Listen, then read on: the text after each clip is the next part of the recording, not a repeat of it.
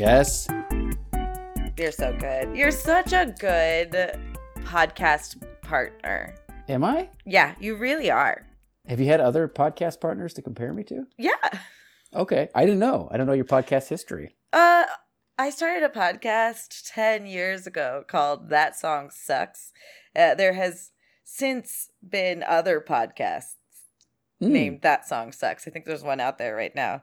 And I'm really glad it doesn't exist anymore, because I think like it was really young and dumb Jessica who thought she knew some shit and would speak in hyperbole a lot. It sounds like the same Jessica. Wait a second. But the difference was that Jessica was also hawking sex toys, right? It was the same Jessica. Okay. That was the same Jessica. So Sex Toy Jessica had a podcast. Yeah, let's just say young, dumb, full of cum, and and stupid as all get out. Not as woke. She was barely woke on the day. She barely got up. Yeah, she barely got there. It was a fun podcast, actually. It was me and a few friends, a couple of people that I was in a band with, and that guy's wife at the time, and another friend. We would just bring a song to the table, a brand new song, and it wouldn't necessarily suck, but it would be a song that had been released within the last 6 months that we just recently found, and we'd play it and then we'd critique it. And I would say 20 people listened, and that's not too bad for the first 10 episodes of something. Sure. And then I think that's about it as far as podcasts go. I've tried a couple pilots of stuff too. Mm-hmm. I'm not saying you're the best person I've ever worked with, though it may be true. I am not here to disparage any of my former partners. I am just, Jesus Christ, saying that you're very good to work with. Okay, good. I just wanted to know, like, how much value this claim has. Like, is it just, like, you know, if there was some sort of comparison or something, some sort of litmus test or Nick, some sort of bar you're basing such this on. a good podcast host. I am so grateful to work with you. Whenever I say jump, you say, here's a joke. But you, like, if like our listeners, what you do very well is you meet me where I'm at, and then yes and it times 10, and then like, but then you also know how to bring it right back to the topic at hand. You're a delight, Nick. You're a delight. Why, thank you, Jess. I got to say, you are the best podcaster I've ever worked with. Because you've never worked with anybody else. It's my first podcast ever. I've been a guest on a podcast or two. Yeah. So how was that experience for you? They were great. It was great. Not like this, though. Nothing like this. I know. I'm just trying to compare it so that I could get a litmus test for what your experience is here. I remember the first one I did, I was very nervous. Which is why I ask. Well, they were low stakes podcasts. So yeah. I don't dally in these sort of, you know, really hip areas that you go into. I definitely am not in any hip area whatsoever. You don't dally in hipness? If I do, it's by accident. I mean, as Nick is trying to coif his hair perfectly to this. I think I'm trying to smooth over the fact that I haven't showered today. It's working for you in some countries that hairstyle works. For those who aren't watching our stream right now, my hair is really all over the place. Well, and I was thinking, and maybe our listeners can let us know if they want this or not, but since we're going to start recording at a different time during the day and week, we could potentially record an episode here and there live on Twitch. Could be interesting. Damn. What up, though? What's up? That means like I gotta actually do something with this. No, please don't. This is my preferred Nicholas. This is what people want to see? This is what I want to see. So don't change the thing. My litmus test for what other people want is really off the scales. I have no gauge on what people want. Otherwise, I'd be way more popular at this point. Okay, well, at least as long as I don't have to try harder fine. Let's do it live. No, We'll do it live. No, you do not need to try hard. The things that people put out there, there's like, it's trash and people just sit and watch it. There was like a guy streaming went famous because he forgot, quote unquote, to turn off his camera and his stream and just streamed his chair for the evening. And then people just watched it. This is what people did. I hope, like, in the anticipation that something might happen. Because they were a part of it. It was live. And in a way, I get it. Like, they just so happened to come onto this guy's stream. And here's a chair. And then they told other people, hey, check out this stream. There's this chair. Yes. Yeah. They were part of a movement. I mean, this dude was sitting in it, but he's not sitting in it anymore. And it's just a chair. You gotta check it out. I gotta check it out. I'm running, man. I gotta go. I'll get home right now. Well, see, what I can't quite comprehend in my brain, but I think, you tell me if I'm wrong, but there's people out there who are on their computer most of the day and they have multiple windows open. So for them to go check out a stream, it's just like, oh, let's pop up a window while I get some other work done and I can check in on that stream while I have my Discord open and then I got my blah, blah, blah open and I can just check in on this shit. Oh, what's happening on Twitch right now? That's how I picture in my brain these sort of things working, that somebody's like, you have multiple windows open, you're doing other shit, but you're like, I'll just open up a window with a stream going and see what happens. Yeah, I think the majority of people treat it like it's their social media or like their Facebook, right? Except that it's happening in real time. So they'll have they'll have it up on one side and they'll just have us on the background and do work on the other, or have it on their TV because that's like another way you could do it. Just have it there, depending on the stream. But other people like are there and treating it like TV entertainment. Yes, I know that happens, but it feels like, to the extent, from my understanding of like how people like, just like have like being glued in on a Discord channel. It feels like the way people are engaged in that, it's just open while on their computer while they're doing other shit. Yeah, people aren't keyed in on a Discord channel unless they're talking about something at that moment. And so you have the added live chat aspect and the live streamer aspect. So like checking in and walking away isn't as easy for other people because you're either engaged in chat or watching the content. I don't know. There's plenty of lurkers though too. And so I don't know what the lurkers do. I don't know if they just sit there and I don't know. And chair. I just want to see another chair. Yeah. No.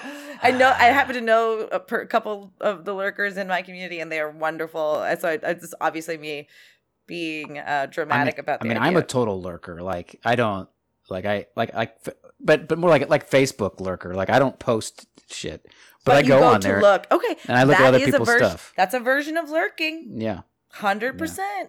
You've got it. You've got it right there. But I'm not at my computer enough. And I think maybe it's becoming problematic, but I'm not at my computer enough for me to do any of that. Like none of that. It just doesn't make sense to me. Why is that problematic though? Oh, because the flip side is that I'm on my phone way too much. Yeah. Do you know how many hours I'm on my phone right now? I would love to know what your how many hours do you think it tells me? I think we're both gonna do it. There are use of activity or like something like that, right? Yeah, I mean, I don't need to look it up. I already know because it reminds me. I know, but I ignore mine. How much are you on? Just take a guess. I'm gonna say 6.5 hours a day. 10.5 hours a day. No, I don't even think I even want to know. 2,500 hours a day. It was like, oh, you're down 20%, and it was 10.5 hours. I'm right now. I've been hitting 12 hours a day. Wow. And I was like, what the fuck am I doing? But it's because that's how I do everything. And I listen to podcasts on there. I watch something or listen to something while I do dishes. Right. Or if I'm lying with my daughter to help her go to sleep. I pop on something to listen to while I sit there and hold her hand. So it's like it's become my gateway to everything. Like sometimes I would much rather sit in front of a computer to get work done as opposed to like doing my emails on my phone or totally. But literally, because I'm constantly moving, I'm constantly on my phone. I don't know. I gotta figure this out. 12 hours is half a day. It's too much, but I think about that with regards to like how future societies will think about us. Like, will we go in just a completely electronic way where we're gonna have iPhones, sewn into our retinas or whatever, or is it gonna just look so odd that mom is raising her kid while holding an iPhone and like people walk around looking down at the thing in their hand. It's just the visual of that. How connected we are to it is really fat. I'm not the first person to say it. I'm not going to be the last person to say it. But I reflect on that sometimes, and wonder if it really is for the best or not that we're like that. It's kind of unavoidable though in our society. It makes us more quote unquote productive. I don't know if that's actually true, but it feels like it does make us more productive. But at the same time, the price for more productivity is our soul is sucked out of our bodies. I'm productive and I'm exhausted. Yeah. And then I feel like I haven't produced enough. And I'm not making enough money producing the things that I'm producing so much of. Mm-hmm. Meanwhile, that's your soul being sucked away. There's a girl named Amaranth on Twitch who is now famous for doing licking ASMR. Doing that? Uh-huh. Oh my gosh. Last night, ear-shaped microphones. Clementine was licking her hand while I was reading her a story in my ear, and I was like, you have to stop that. She's like, what? What's wrong? That sound. What sound? I go, the licking sound. She was like, yeah. I go, it's really annoying. I need you to stop doing it. She basically didn't understand what I was talking about. She had no idea that the proximity to your ear and that sound. Some people can't handle mouth noises. My friend Scott is that way. But apparently some other people can handle it so much that, or they can't handle it in another way. It really gets them going. Oh, it's definitely it's a going stream for sure. She's probably maybe just a little bit younger than me, maybe early 30s, late 20s. So she's not exactly Belle Delphine, but it's the same world of, that playing into fetish. A little bit, yeah, totally. But it's also really smart, and she's building an empire, and she's 13,000 viewers watching her lick a microphone. I think with that one, really hard not to be engaged during that one way or another. Now, does she like lick it like an ice cream cone? Is she like kind of like moving around? Or is it just a straightforward lick? It's moving around, a little bit of the tongue twisty, sometimes a little kissing on the ears, like breathing right into the ear. Oh my God. I mean, at the very least, that takes effort. So kudos to her for whatever sort of muscular around her mouth. Hours. 6 hours. She's streamed for 6 hours the other day. And then she was back at it today. And I don't even follow her, but Twitch. This Twitch is supposed to be about video games, and it's turned into hot girls in bathtubs and stuff. I don't know if we've talked about this before, but they had a rule. They had all these interesting terms of service rules, mostly so that the channel isn't abused or people aren't too fetishized if they don't want to be. It used to be that men couldn't have their shirt off, people couldn't show their feet. Understandably, kids under 14 aren't allowed to be on or have a channel. They can't stream or watch. They can't control that, but if they find out that someone's underage, then they're booted. And women couldn't be in a bra or a bathing suit top unless they were by or in water. So girls started getting smart and getting inflatable fucking hot tubs and sitting in hot tubs, just bouncing and talking to people. And so it's evolved from that to Amaranth, which is licking microphones. Because there is ASMR out there, and people really love how that sounds. And they go, like they'll make noises and shit like that. I want to see. This is the Twitch channel I want. I want the camera on the person listening to the ASMR. I want to know I don't want to know everything they're doing. It's like, God, but who are the, I don't get it. I mean, are they literally just masturbating, or are they just doing something else? What is happening? I think there's some voyeurism. I think there's some I can't believe this is happening. I know that I've happened upon an ASMR stream every now and then. I'm like, oh, I kind of like this. I get that. I get the tingly ASMR thing that people talk about. Like it does actually elicit this feel. I feel like I got the chills or something. I definitely get that out of the ASMR experience. Not always, but it's enjoyable. But I'm not glued in. I might tune in for 30 minutes or it's on in the background, or I don't know. I just have fallen into that hole. But I've also fallen into the hole of TikTok of Dr. Pimple Popper. I'll watch so I'm a normal consumer of stuff for the most part. Normal. Uh-huh. Well, no, I'm just being facetious. No, but that's what I'm saying. Am I though? Do you know? I don't think of myself as a mouth breather who's just rubbing it out while watching her do that. Because I'm sure some people do that.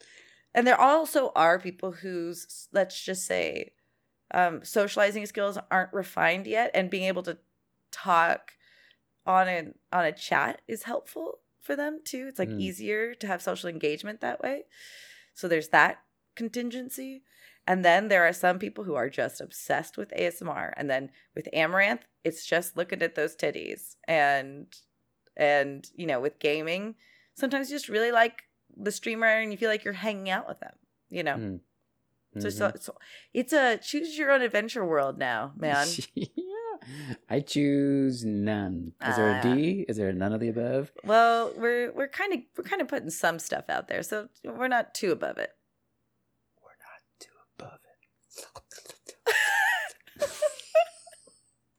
And now a word from our sponsors.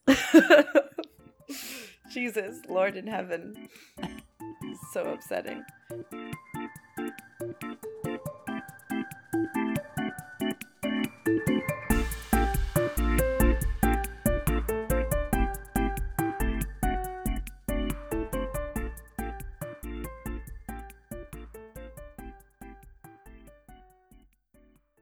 Are you a geek? Do you like naming things? My name is Scott Rubin, and I wrote the ultimate guide for geeks to name anything. Whether you're naming kids, your pets, your car, your Wi-Fi network, or your role-playing game characters. Naming Your Little Geek has almost 1,100 name entries, and I tell you where the name came from, if it's a real name or if it's a fictional name, all of the characters who have had that name, and I reference over 4,400 characters from science fiction, fantasy, comic books, movies, TV shows, cartoons, you name it, it's all in there. And it ranges from normal sounding names like Scott or Jessica to really off-the-wall bizarre ones from all of our favorite fantasy and sci-fi properties.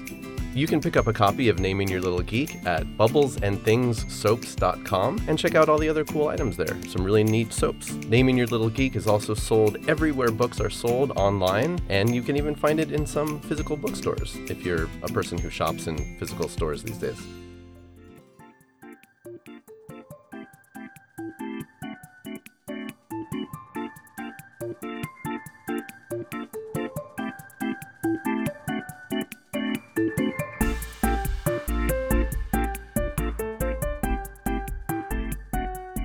Nick.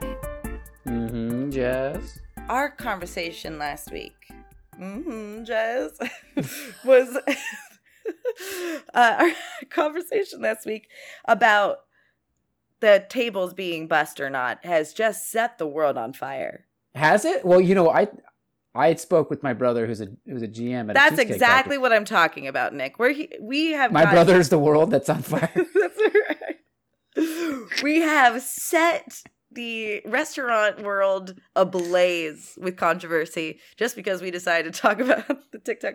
Will you remind our audience, in case they forgot about how this riveting piece of news that you brought to us last week? Yes, well, What there was a TikTok video Mhm.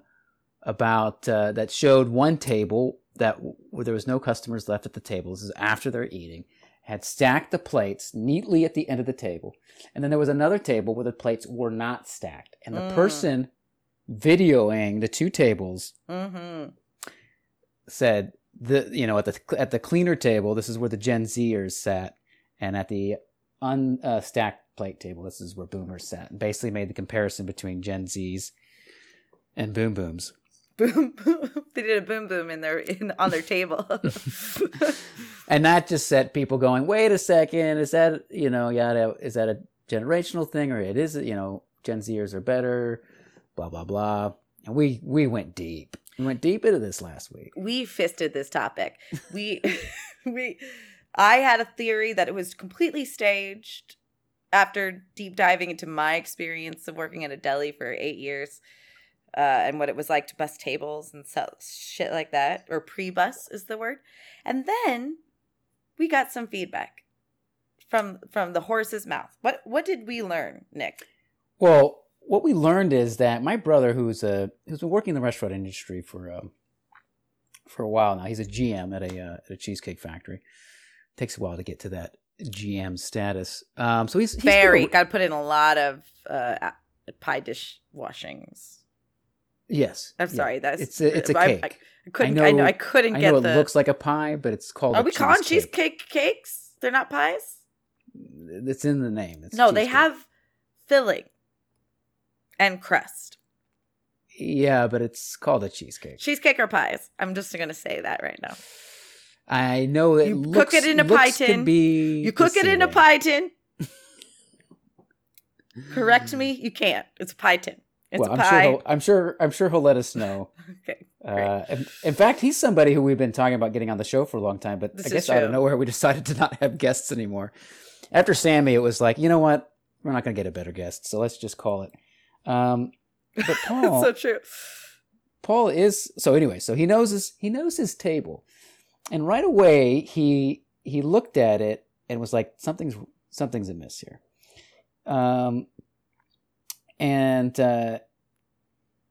And he, let's see, what did he say? I'm just looking it up here. What did he say right away? Right away he just goes, oh, that first table is a busser trying to prove a point to the server for not pre-bussing. Mm-hmm. So that this is a worker situation where the busser cleared the table, cleaned the table, and then left the plates for the server as sort of a FU. It has nothing to do with the customer at all. Like, that's what he saw it interesting. I was like, oh, that's okay. And he's like, yeah, it happens every day in his restaurant. And so then he was at work at that moment, and he showed it to his servers, and they all instantly said that, yes, those plates should have been cleared long before the customers left the table. Both of the plates. So both sides. Both sides should have had cleared plates. And granted, we are talking about the high standards of a cheesecake factory here. This restaurant, I believe, was some California chain. What was it called? You can see it. I looked at, there's a menu. Like a Michi's or something? No, it's what was its name? Shit, I saw it. I'll find it. Yes, please. But anyways, he said, like, no, this happened. He talked to his servers. They're like, this happens all the time. And literally, I don't know how much longer later, within the next hour, he showed me 2 pics in his own restaurant of tables where that looked exactly like that first table, where the whole table's wiped down and the plates were stacked at the end of the table. Because the bussers shouldn't have had to have taken them off the table. Exactly. Holy snikey. So here, I can show you the pictures. That is crazy. Yeah. Because you're right. There is a standard at cheesecake. So tell me that's exactly the same thing.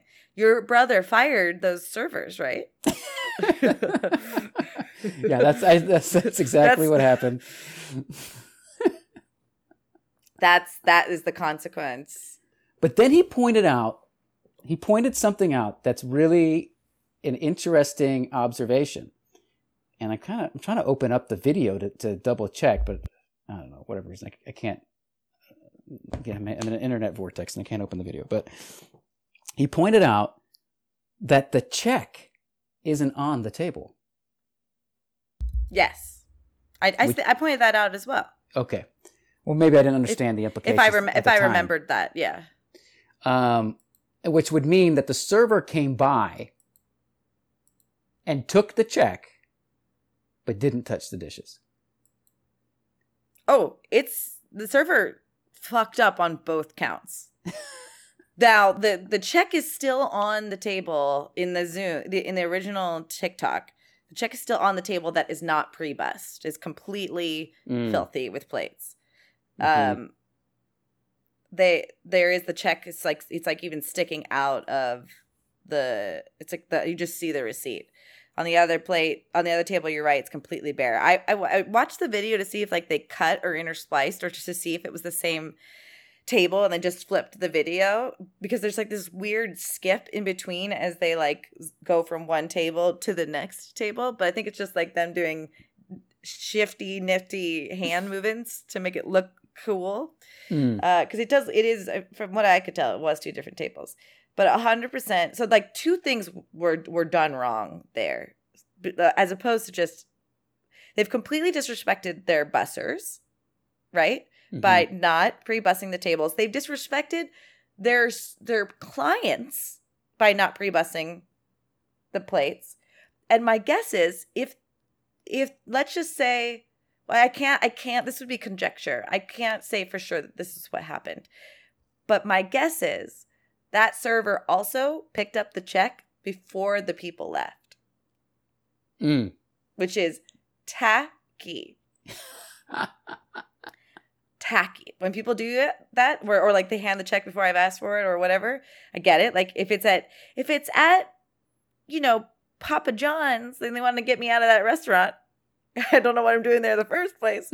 But, then I can understand them putting a check down on the table. If it's like some like quick, fast meal, like TGI Fridays or whatever. If I'm at a restaurant, you do not put that check down until I told you I don't want dessert or coffee. And then you don't pick up that fucking check until I leave. Mm-hmm. Anyway, we unpacked a huge scandal going on in the restaurant world. Well, yeah, yes. We got deep in the restaurant world, but what the real scandal is that people are using stuff like this as some sort of generational thing. I mean, this is how the biases get put out into the world and create division amongst the people. You know what I mean? It was not generational at all, yet it gets hyped up in that way because people are looking for something to talk about, and they just want to pit people against people. When at the end of the day, we're just people. I'm actually really glad you're bringing that up, because you had mentioned that before, and while I may have heard you, I went back and was re-editing the episode, and I listened to this section again. What you're saying is something I completely agree with, which is this is not news. This is not TikTokable worthy. This isn't interesting. This wasted our time for talking about it for over an hour. It's wasted our listeners' time for talking about it for over an hour. Your brother wasted text minutes and data texting you about it. But it is really interesting. Something we were talking about before, and your niece had shared this, that really in Gen Z doesn't care about you do you, man, you do you, like, self-expression and what have you. But still there is this need for us as humans to have an identity and also to understand ourselves. And so sometimes we point the finger at other people to help us understand what we are not, whether it is true or not. Wait, say that we point the finger at other people to help us understand what we are not? So like, if like that guy fucking kicked a homeless person, I would never do that. It's because I'm Gen Z. Like they're finding ways to distance themselves based off of the like weird standards, weird. Yeah, they're looking for something to make themselves feel superior. I'm not going to say that the sentence I said was the clearest sentence I've ever said, but it did make sense. But it wasn't. It could have been said in a much more succinct way. Well, you know, there's also this. You know, there's also the saying. And I don't know if this applies. So I get what you're saying. Where we like, I mean, what you're saying. I think what you're talking about is the phenomenon where we put others down to lift ourselves up, right? Yeah, and I think it could show up in different ways. And right now, you and I, meaning, are seeing it a lot because of this generational lens that we're looking at things through. There's also another saying. Oh. The saying, the thing that you hate most in others is the thing you hate most in yourself. And so people may be pointing the finger at, oh, that generation does this, da da da da. But hey, for every finger you're pointing out, there's 3 fingers pointing right back at you. Right back at you, and one's pointing towards God.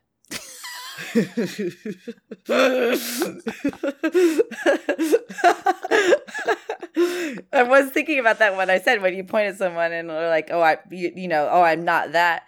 There isn't a lot of self-awareness that I think goes into hyperbolic statements like this. You know, there's not a lot of room for nuance, and there's still people that argue the need for what's the word? It's not prejudice. It's You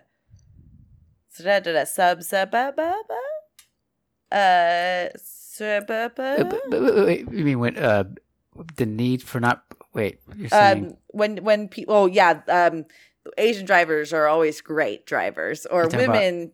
What are they called? Bigotry? Is that what you're talking about? No. What's the word? Stereotype? When you Stereotype. Oh. I'm not saying it's right. I'm just saying people still go, oh, well, stereotypes are important because they're true. But like, it's almost like these kids are trying to create a stereotype. And it's really interesting. I don't know that I know of Gen Zers to be particularly respectful. So to make that claim, like they did in this TikTok, that might be me having the wrong impression, though. Most Gen Zers are at a stage in their life where it's all about them. So it's, yes, I think maybe generationally there may be some trends towards thinking about others in the whole. But still, in terms of their development as human beings and their development of their mind, they're in the I phase. They're all in ego. Totally. You know, so as much as they can be altruistic, they're still very much immature in terms of their development. This restaurant is called Cool Hand Luke's. Okay. What? That actually exists? It's a real thing? It's they have a few restaurants in California in smaller towns. It's a $2 sign steakhouse. Okay. So kind of gives us an idea where this falls on them. Definitely not a Cheesecake Factory. Nowhere near the level of a Cheesecake Factory. Not a Cheesecake Factory. No, it does not have those types of standards.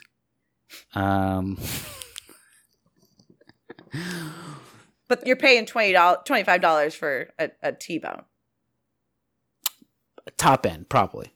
Yeah. No more than $25. But you're getting soup, salad, dessert included. Yeah. And soup, salad, a baked potato, beans, and unlimited slaw. Yeah. Yeah. And you have people in that restaurant. There's a bunch of lemons in those drinks, and they're making their homemade lemonade with Splenda and 3 lemons. Mm-hmm. Or Arnold Palmer's. Can I have an iced tea? Actually, I just want a tea bag. You can't charge me for a tea bag, can you? Fuck. I know those people all too well. Now, how did they get away with the name Cool Hand Luke? I guess common, a movie. Common name, right? I guess so. Because those are all like common names. I wonder if Cool Hand Luke isn't copyrighted. Yeah, must not be. It must be a thing. I guess. Or they went through the proper channels to get it copyrighted. Mm-hmm. But what we've got here is God. a failure to communicate. So you get what we had here last week, which is the way he wants it. Is this Well. Cool Hand Luke? He gets it. Yes. Come on, that's a famous quote from Cool Hand Luke. I've never watched it. That doesn't mean I don't want to. Come on. I haven't watched it. Now look, truth be told, I first heard that quote from a Guns N' Roses song. Okay. Way back in the day. No and then I judgment. watched, but I did eventually watch the movie. Guns N' Roses Civil War. Classic. It's not really your gen, but God, when that double disc Civil War album came out, was a little bit of a departure from Appetite for Destruction, but it also was like an evolution of their rock. Wow. Yeah. Are you a Guns N' Roses fan? I don't think so. Yeah. Is that Axl Rose? Yes. And Slash? is that the guy? And Slash? Mm-hmm. I think I saw them at Coachella. Possibly. I don't know. It was weird. I don't think it was them, actually. I don't think it. Well, it actually may not be possibly. Did they do a reunion tour? Because it was AC/DC maybe then? No, but that doesn't sound right. Hold on. I've got to Oh do my research. gosh. This is a generational divide here. Coachella, it had to have been. Unless did 2000s. Guns N' Roses do a tour without Axl at one point? Did something happen? I think there's something that there may have been a tour that. They could have. Axl Rose is the guy who then did all the TV shows, right? What? The TV shows? You mean like the Yeah. reality shows? Yeah, I yeah. don't think Axl Rose did reality shows. Now, Axl Rose, I think, Then this is went back to his Christian roots and went into who's the guy isolation. with the headband? Axl who- Rose? He had a headband. Yeah, he did. Hold on, he Did he did. do reality shows? Uh-huh. No, maybe not. Then I'm thinking about the other guy. Wait. Hold on. There's two people out there that are similar. Axl Rose disappeared into obscurity. I'm thinking about another guy who also has head. Okay, There's so a Axl lot of Rose- headbands to hold back all that hair back in the day. So Axl Rose and Guns N' Roses did play at Coachella, and I did see them. And Axl Rose kept on going through hats the entire time, and then would sit on and off on a throne. Sure, that sounds like my Axl. That's Is he going? happening. Is he going bald too? Is that probably why he wore a lot of hats? I'm sure that also you can make yourself go bald by wearing hats. Just so you know. He just used to have such this long, beautiful, straight hair. He used to sway it side to side, and kind of like a white man Stevie Wonder. Totally. So Mhm. what was the draw about these dudes though? I mean, What? okay. They fucking rocked. What are you talking about? So What was the weird. draw of these dudes? They It's fucking rocked. Well, explain. Explain. Just go pick up Appetite for Destruction and listen for yourself. Do you think I will like it? You know today? these songs. You know the songs. But Oh, oh, oh, sweet child of I know we mine. all know that song. Yes, you know that song. You also know "Take Me Down to the Paradise Yeah, City" where the everyone grass knew stains that song. green, That's the why they girls are listened pretty. to the that's why they went to the concert. Yes, because they fucking rocked. This is why people loved them. Now, the spaghetti incident, that was their downfall. That's where things started to slip. Spaghetti? That was the album after Civil War. I thought there was like an incident with spaghetti. Well, there could have been. I mean, they named an album after it, so who knows? Wow. Don't you remember? No, you don't remember. But man, the epic video for November Rain. Oh my God, it's like a 20-minute video, but you're engaged the whole time. What are you talking about? At all. I know, it's a So shame. you're gonna be so upset when you think who I thought Axl Rose was. When you learn who I thought Axl Rose was. Who? Bret Michaels. Oh no! I was trying to think. I'm not upset. That's the same era. Bret Michaels, yes. It is the same era, right? It's You're the not. same No. era. That's not a stretch. But Bret Michaels definitely didn't give up the ponies. He kept it coming. And not for good or bad, but that man still is trying to look like he's in his early 40s. Oh, they all are. They're all still hanging on to the old days. That's an interesting question, Nick. Unrelated but related. By the way, if you haven't heard any Poison, you got to get on that too. I haven't heard any Poison. I don't think. I mean, I'm probably by accident. Okay. Look. My oldest brother needs to get on. My oldest brother, Greg. We'll get him on here. We'll get him to write you a list. Okay. Of 80s, 90s rock that will fucking bring you into maturity. Okay, that will get you out of this millennial. Again, this is a generational thing. That because you all were there when it was released, it was the cool thing. My theory is it's not going to have the same impact because I wasn't there. Guns for N' the Roses zeitgeist is of it. objectively awesome. Nah, you can't say that. Objectively you cannot. Beethoven awesome. would be rolling in his grave. Who would be rolling in his grave? Beethoven. Why? Because I'm sure Beethoven was like, this is shit. No. Beethoven would be like, oh, this rocks. That's my... do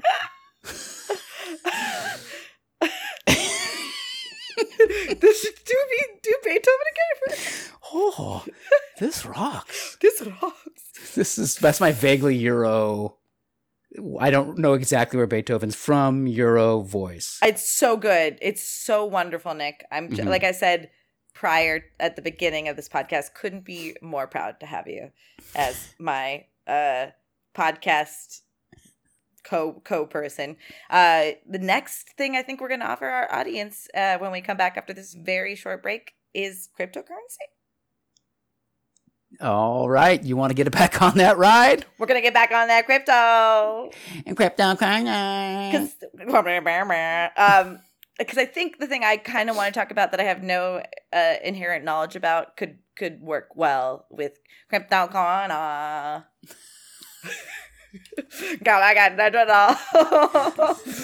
Right back after this break.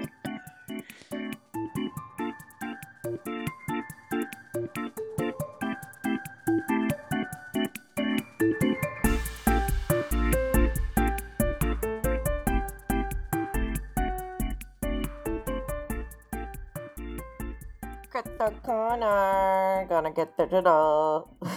Gotta get that blockchain. Yeah, get on the blockchain. Ride that roller coaster. edge those stock bros. Edge those stock bros? I don't know. You edge them out? You're saying like edge them out? Edge them out. Here come the crypto bros. Edge out the stock bros. Edge out the stock bros. They're still bros. Now they're just bros. Broke bros. So the thing I was thinking about talking about, which again, like I said, I don't have too much knowledge in, except for the fact that I'm currently living it, is the shift from the hustle economy to the gig economy, which apparently are different. Okay. But basically right now we're living in the gig economy where people are employed by contractors for short-term gigs. Okay, yeah. So this is the way people are able to make some sort of semblance of a living, and it's exhausting, and it is what it is. If I remember hustle, it was like just hustling your own thing, probably. Like, oh, I get to put my music out there. I'm just working hard. I'm on my grind, trying to make my business come to fruition. But I'm probably wrong about that. But so that's kind of where I'm coming from. I mean, hustle economy. I mean, when I first heard it, I thought maybe it meant like, oh, you get a job and you hustle and you move up. But I don't know. Hustling traditionally refers to income generating activities that occur in the informal economy. So that would be different. So we're not talking about the broader economy as a whole. You're talking about freelance. The ethic of working, the current zeitgeist of jobs. So like the gig economy doesn't, it probably applies to the larger workforce at large, but like in the white collar world, whereas it was like awesome that you stayed with Edward Jones for 500 years, now if you're going to work, let's say like a Silicon Valley job, they want you to have worked at Twitter and at Instagram and at, Groupon and at these other places. So it's a good thing to have multiple different jobs on your resume to get hired elsewhere. Mm-hmm. Yeah. Okay. I get this.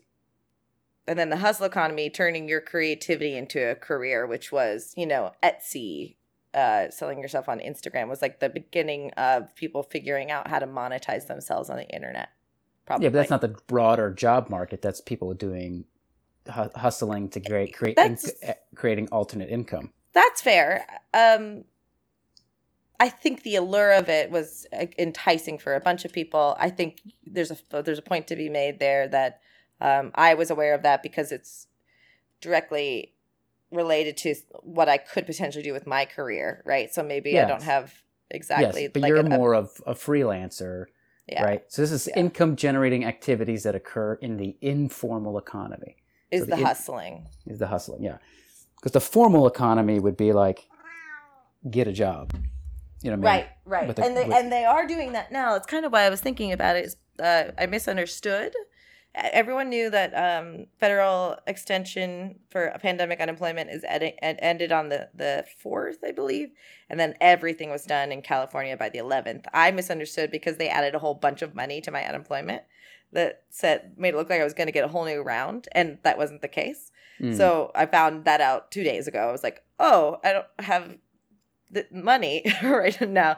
So like there's a little bit of like panic that's I'm avoiding feeling because I have very little control over things at the moment. But also personally frustrated by the thought of having to get a job that's not related to my current pursuits. So I don't know how that's related to anything except for like crypto is like one way to like invest money if you have it to make money. But it's not it could be a get rich quick scheme based on how you use it. But what's happening in the crypto market, Nicholas?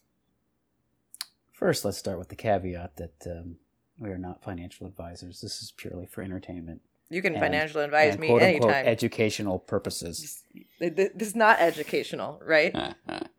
There's not much education when you start off going, I don't really know what I'm talking about, but we're going to talk about it anyway. We're still gonna have a lot of hypotheses for coming out of nowhere, coming out of my butt. Well, what's happening with it in terms of investing, in terms of the price in the market of cryptocurrencies? It's very volatile at the moment. It's always very volatile though, so just know that crypto is volatile, and the more time you pay attention to it, the more you'll see it, the less sort of anxious you'll get about the big swings. But this volatility that we're currently experiencing, we've talked about this. You always kind of put it in perspective of the bigger whole. Just as a recap, we were at an all-time high in like early May or end of April where Bitcoin reached 63,000. Then everything crashed and Bitcoin went all the way down to the mid 30s, to mid to low 30s. And everybody was afraid that it was just going to keep crashing.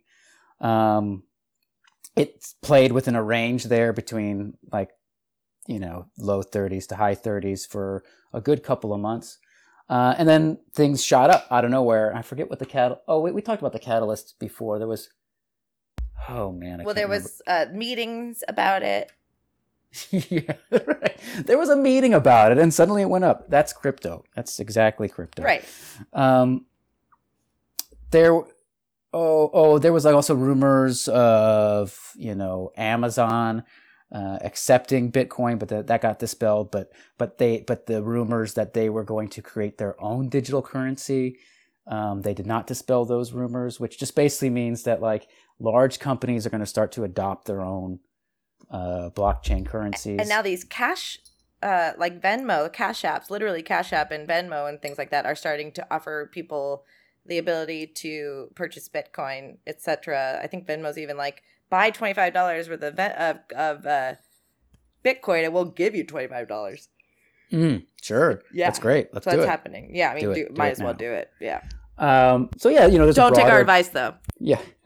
There's a broader adoption happening. Anyways, but there was something that like just shot it up from the, from the low 30, like the low 30s and even threatening to drop lower. It did dip below 30 once or twice for a moment, and shot it up to the high 40s. And so people thought, oh, here we go. We're back on top, baby. But it didn't quite break the resistance at 50. And then it started to play in a range in sort of the high 40s. But then about a week or two ago, there was a flash crash, they call it, where like literally like in an hour, boom, it just dropped down to 40,000 and dipped right below 40. Flash crash. Wow. Yeah. People are just sitting around coming up with names. Well, this is what happened. I mean, for Bitcoin to drop $10,000 in value, right? Let's say it was at 50,000 and it dropped $10,000 in value, would mean that's 20% of what it's worth. That's 1/5. So that's 20% in an hour. That's a crash. That's a flash crash, right? Boom. I mean, an hour. I mean, wow. Anyways. No, I'm here. I'm on the roller coaster with you. Great. And I'm not sure if anybody's looking at charts, but if you get like any basic crypto app, like a Coinbase or an Uphold or the Kraken, anyways, there's a bunch of them. Great. You can see like what happens. You see this like line just shoot straight down. Jesus. Often what happens is there's a bounce on the bottom, or hit like so it shoots straight down. And people buy it because it's low. Yeah, and they buy it and it bounces right back up. Now it doesn't bounce all the way back up. It just bounces up a little bit. So after that flash crash, we've now been playing in this range. Instead of testing resistance up at 50, like thinking it's going to go higher, it's now testing support at 40, threatening to go lower. Whoa. And literally every day, I feel like it's every day because I'm texting with my brother Greg. We talk a lot about this and texting with him, and it's like, here we go again, going down, and then it goes, so it's basically going from, let's say, between 40 and 45.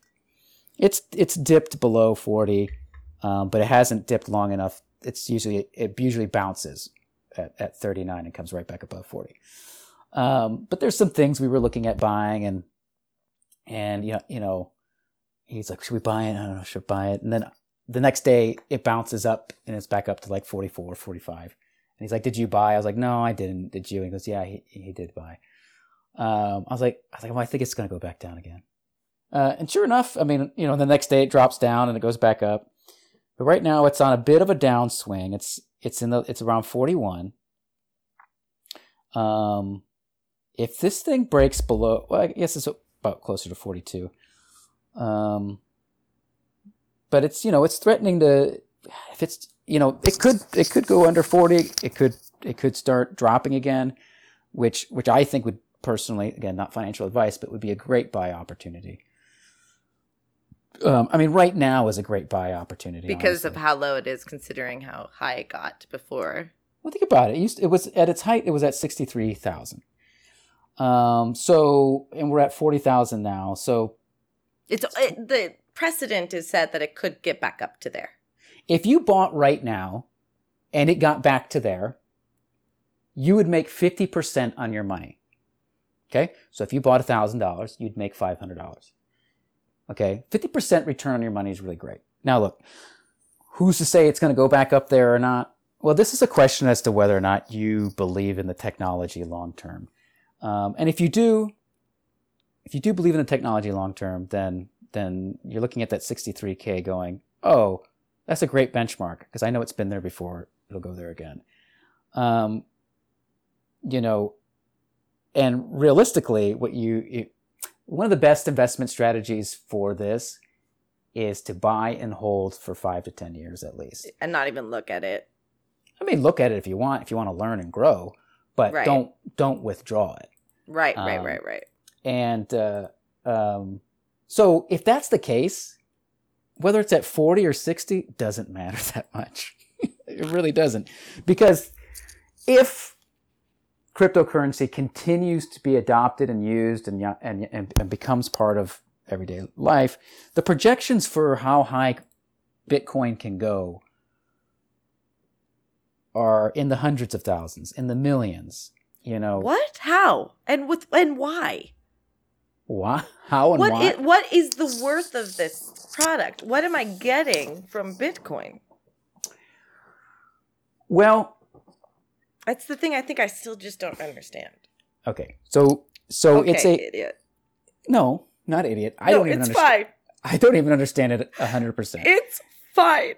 I recommend listening to people like Raoul Pal, who could explain it better. He's got a company called Real Vision. There's tons of YouTube videos out there. Lots of people who can explain this much better than I can. I'll try to give it just a little bit of what I know.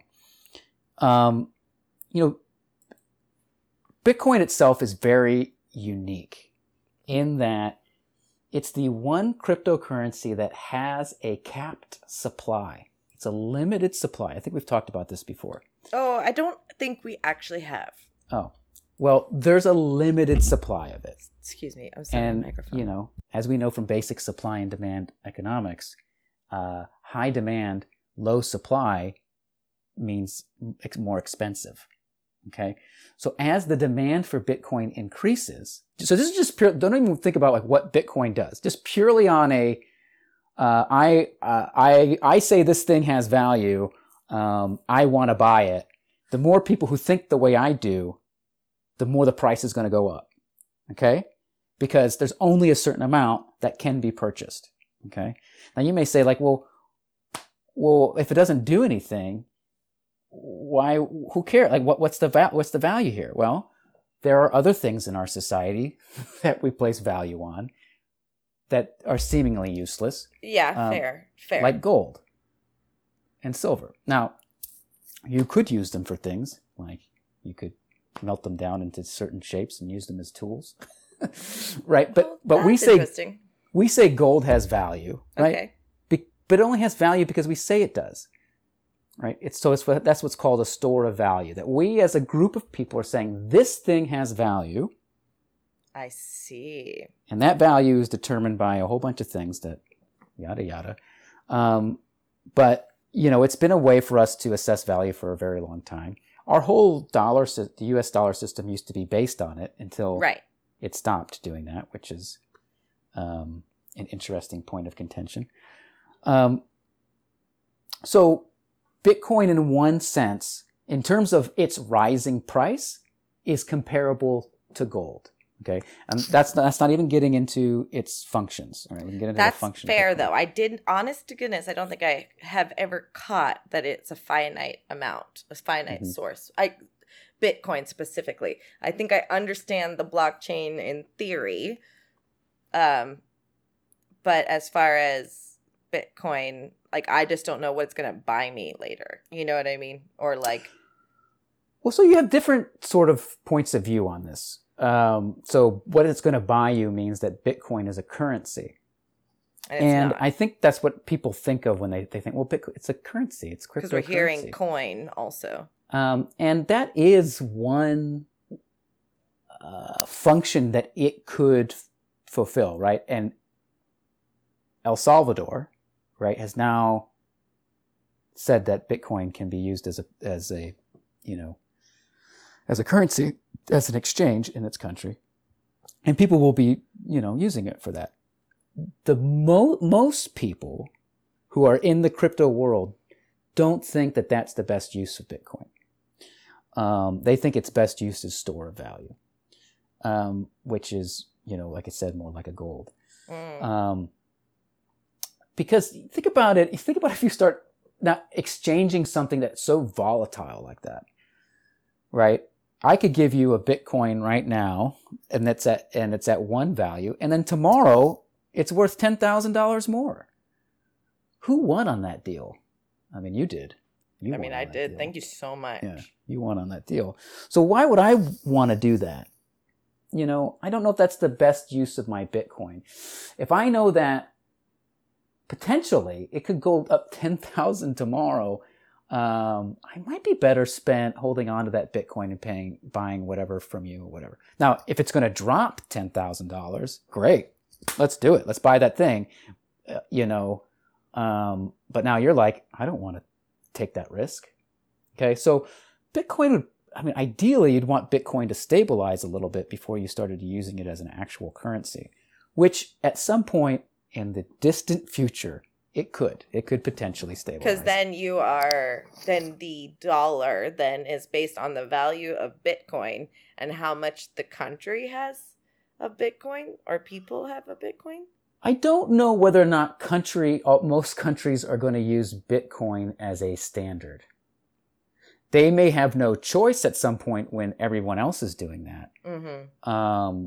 But I think what it seems to be the trend right now is that countries are going to develop their own digital currency.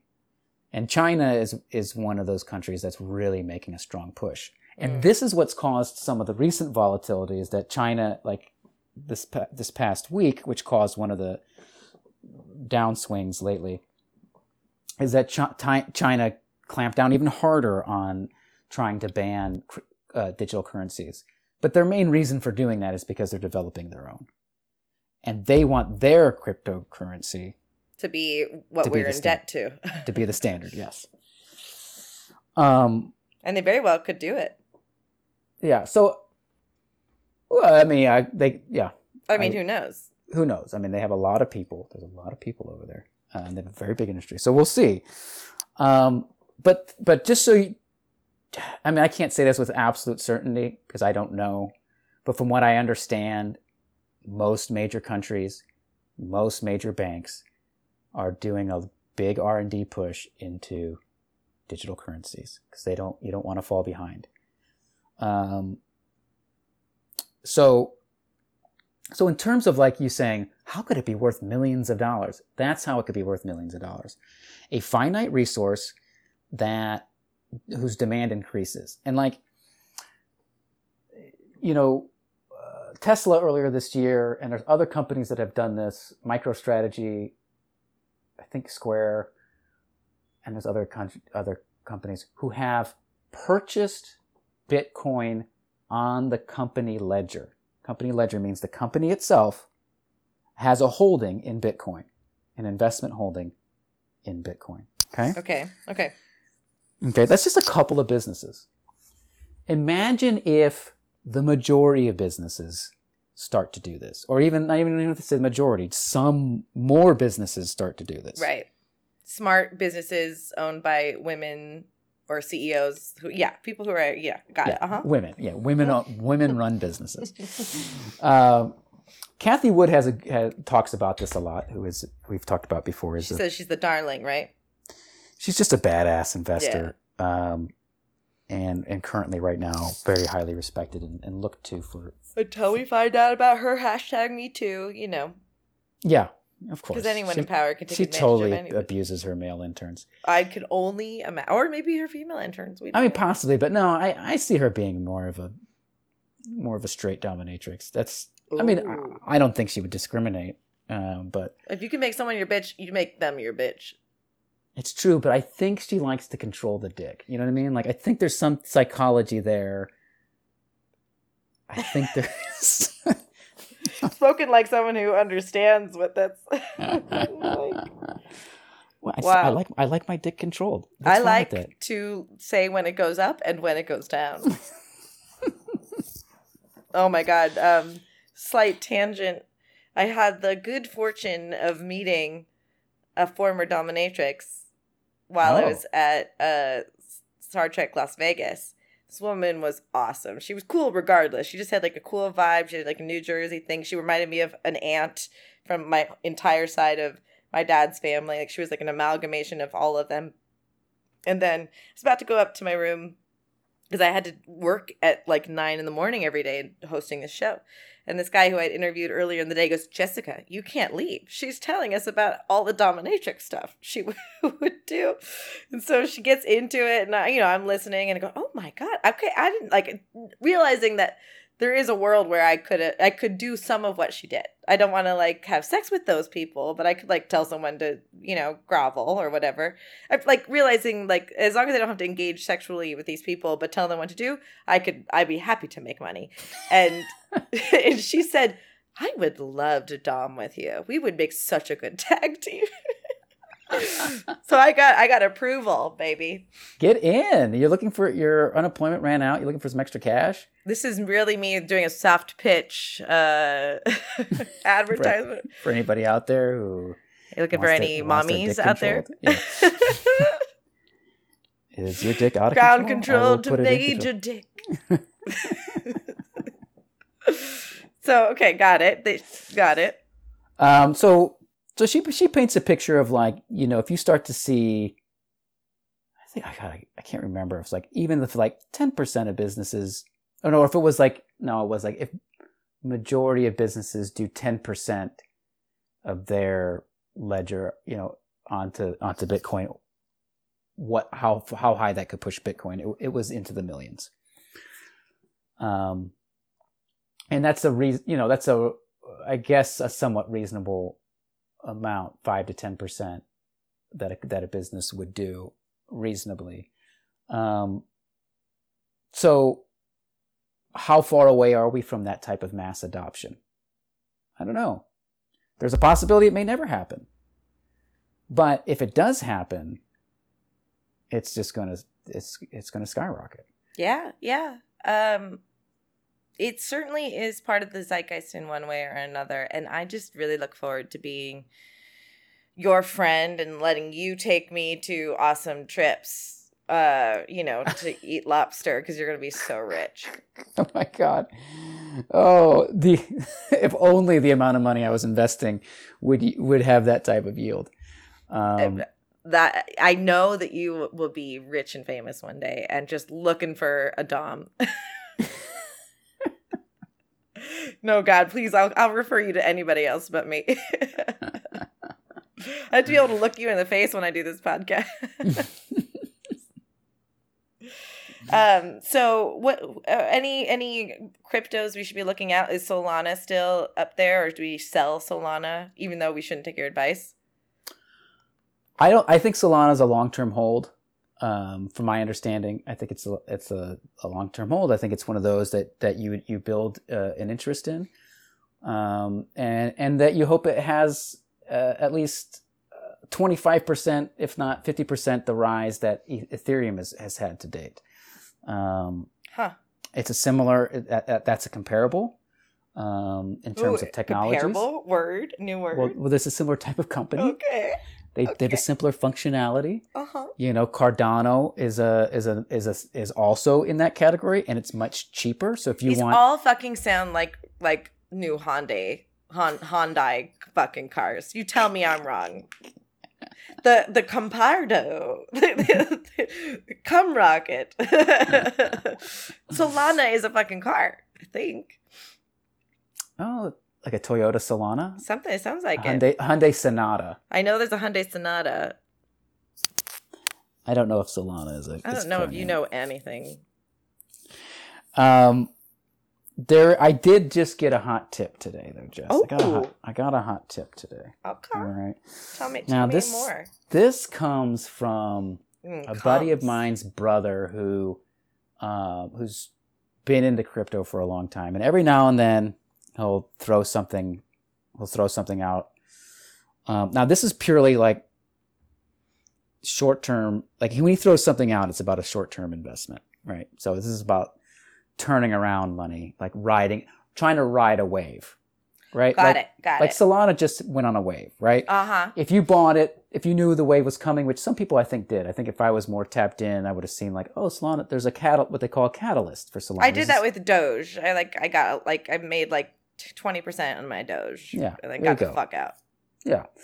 And if you sold Solana at its peak, it would have been nice. Now, if you didn't sell it, I think it's a long-term hold. But crypto goes up, it goes down. So selling at its peak is never a problem because you could always, if you want it long-term, you could always rebuy it when it drops. Say it again, sister. But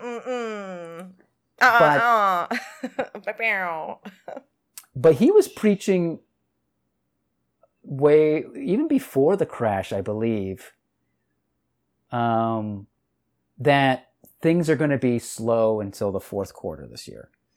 That makes a lot of sense. So I don't know what's going to happen in the fourth quarter of this year, but I guess generally crypto goes up in the fourth quarter, which is, we're in the third quarter right now.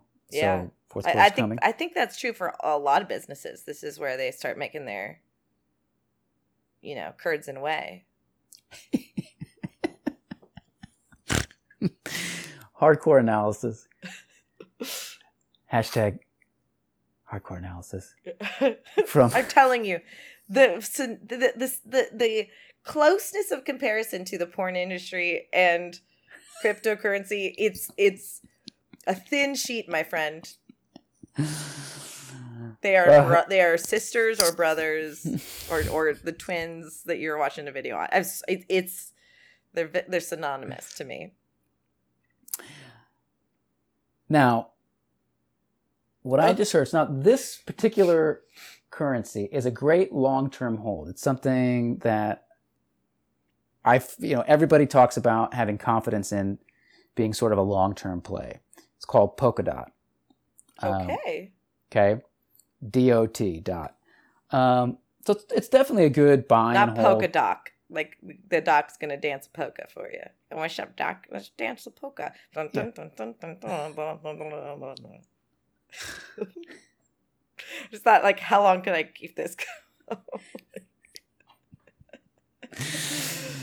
Oh man, I think Crypto Corner is gonna go legit. I think people are going to come here for their crypto news soon. We're definitely really providing the real information. But you won't get this in the mainstream.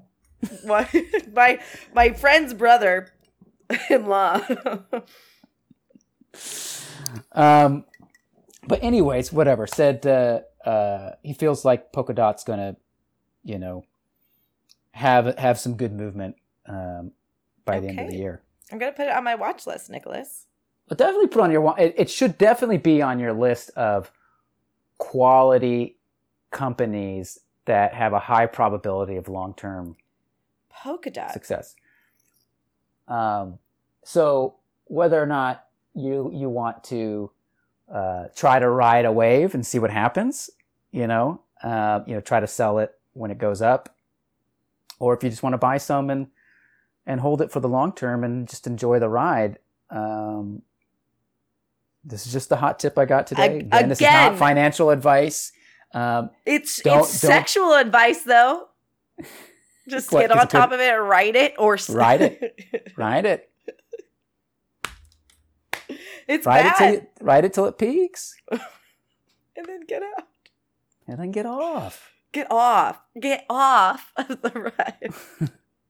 You must be this tall to ride.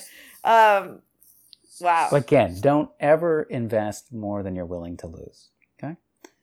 Don't ever invest more than you're willing to lose. Because it's like gambling. Any one of these companies could just fizzle out and disappear. But you do your research and you ideally you're doing your research like you understand the technology and know what you're investing in. Yeah, ideally. There's also the other thing of like doing your research of like, hey, all these other people who understand the technology, what are they investing in? And Polkadot is one of those. So's Solana. So's Cardano. There's definitely probably naysayers in any one of those categories, especially Cardano. But Cardano is about to release, basically it's, a lot of this stuff, it's like beta tested. Cardano isn't really, one of the knocks on Cardano is that like people are investing in it, but hasn't really fully come to fruition yet. So it's not proven, but once it does, and if it does well, you're going to get a huge bump. And Cardano is $2 right now. And if you're trying to look at like the get rich quick, you want exponential growth. Right. So if you can get something if you only have a certain amount of money and you're like, where can I get the most growth? Something like Cardano could be something to look at. Huh. If I don't know how high Polkadot could go. I do know in the past when I've gotten these tips, that they have at the very least tripled, which is great. Wow. Now I've only a couple things on that caveat. I never put in a lot of money, A, so it's not like a huge amount. And then B, I'm always the asshole who like goes, well, if it went this side, let's see how much higher it can go. And then, of course, it drops, and I just hold on to it. I'm like, well, I'm a long-term holder anyway.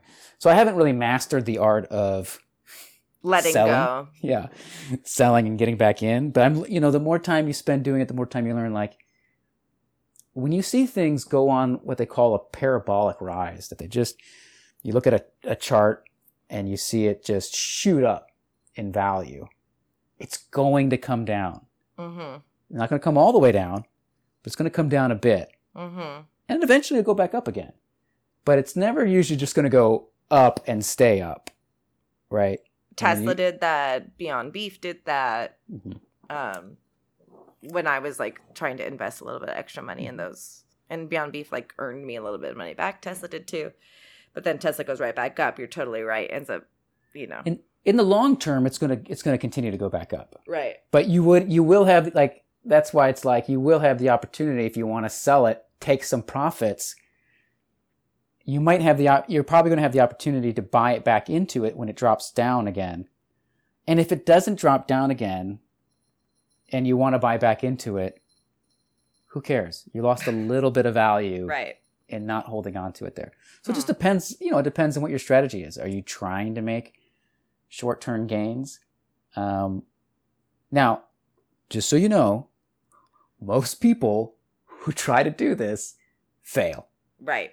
The best investing strategy is to buy and hold. Okay, long term. Mm-hmm. There's a lot of proven studies out there where it's like people who just buy and ride the waves usually end up better than people who try to buy when it's low and sell when it's high.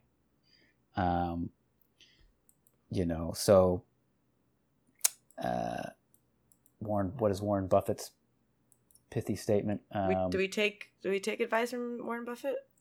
I don't know. It's questionable, whether or not we should take advice from one of the, best investors in the history of investing.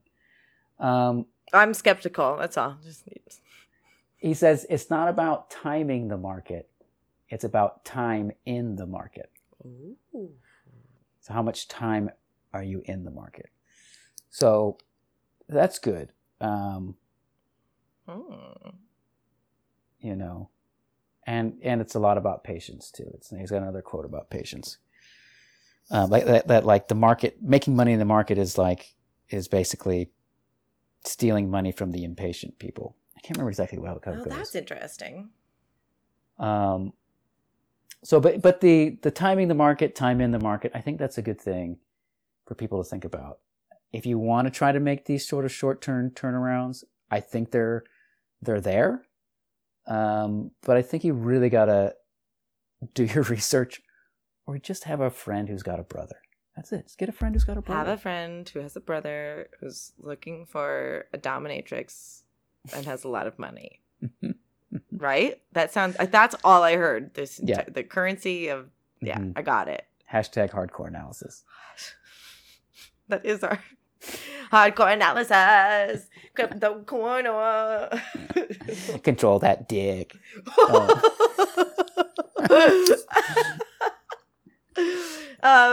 Nick, is there anything you want to, parting thought you want to leave our audience with today? A parting thought. God,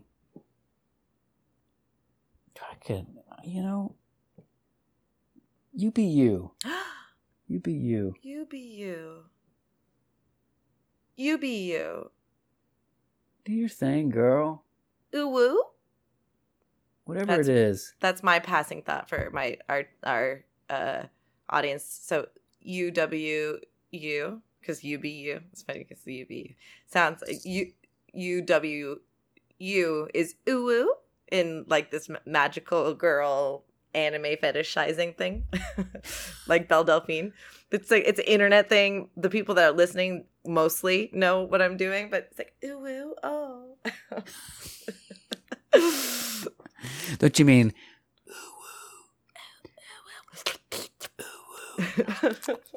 Oh no! Goodbye, Nick. Bye, Jess.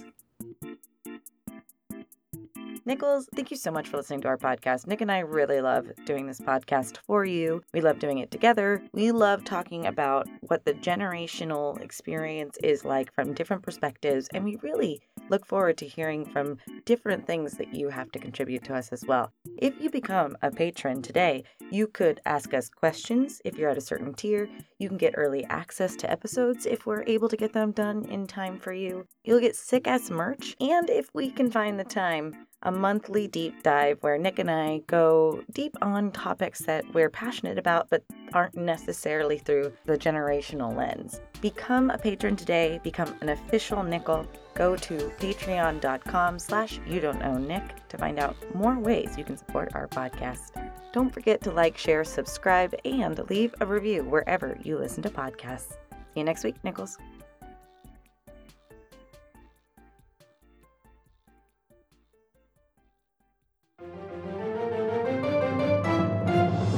Now that was a JLV production.